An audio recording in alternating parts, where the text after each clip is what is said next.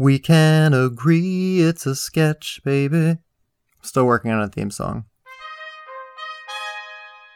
Anger translator for Fauci. So it would be playing on Key and Peele's Obama anger translator.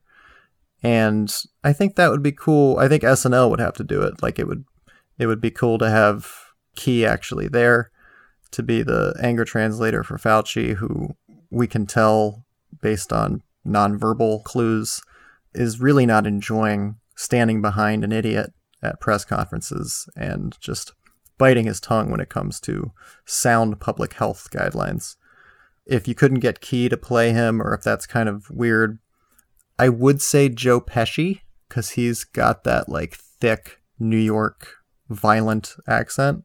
It would be, I mean, just a total layup.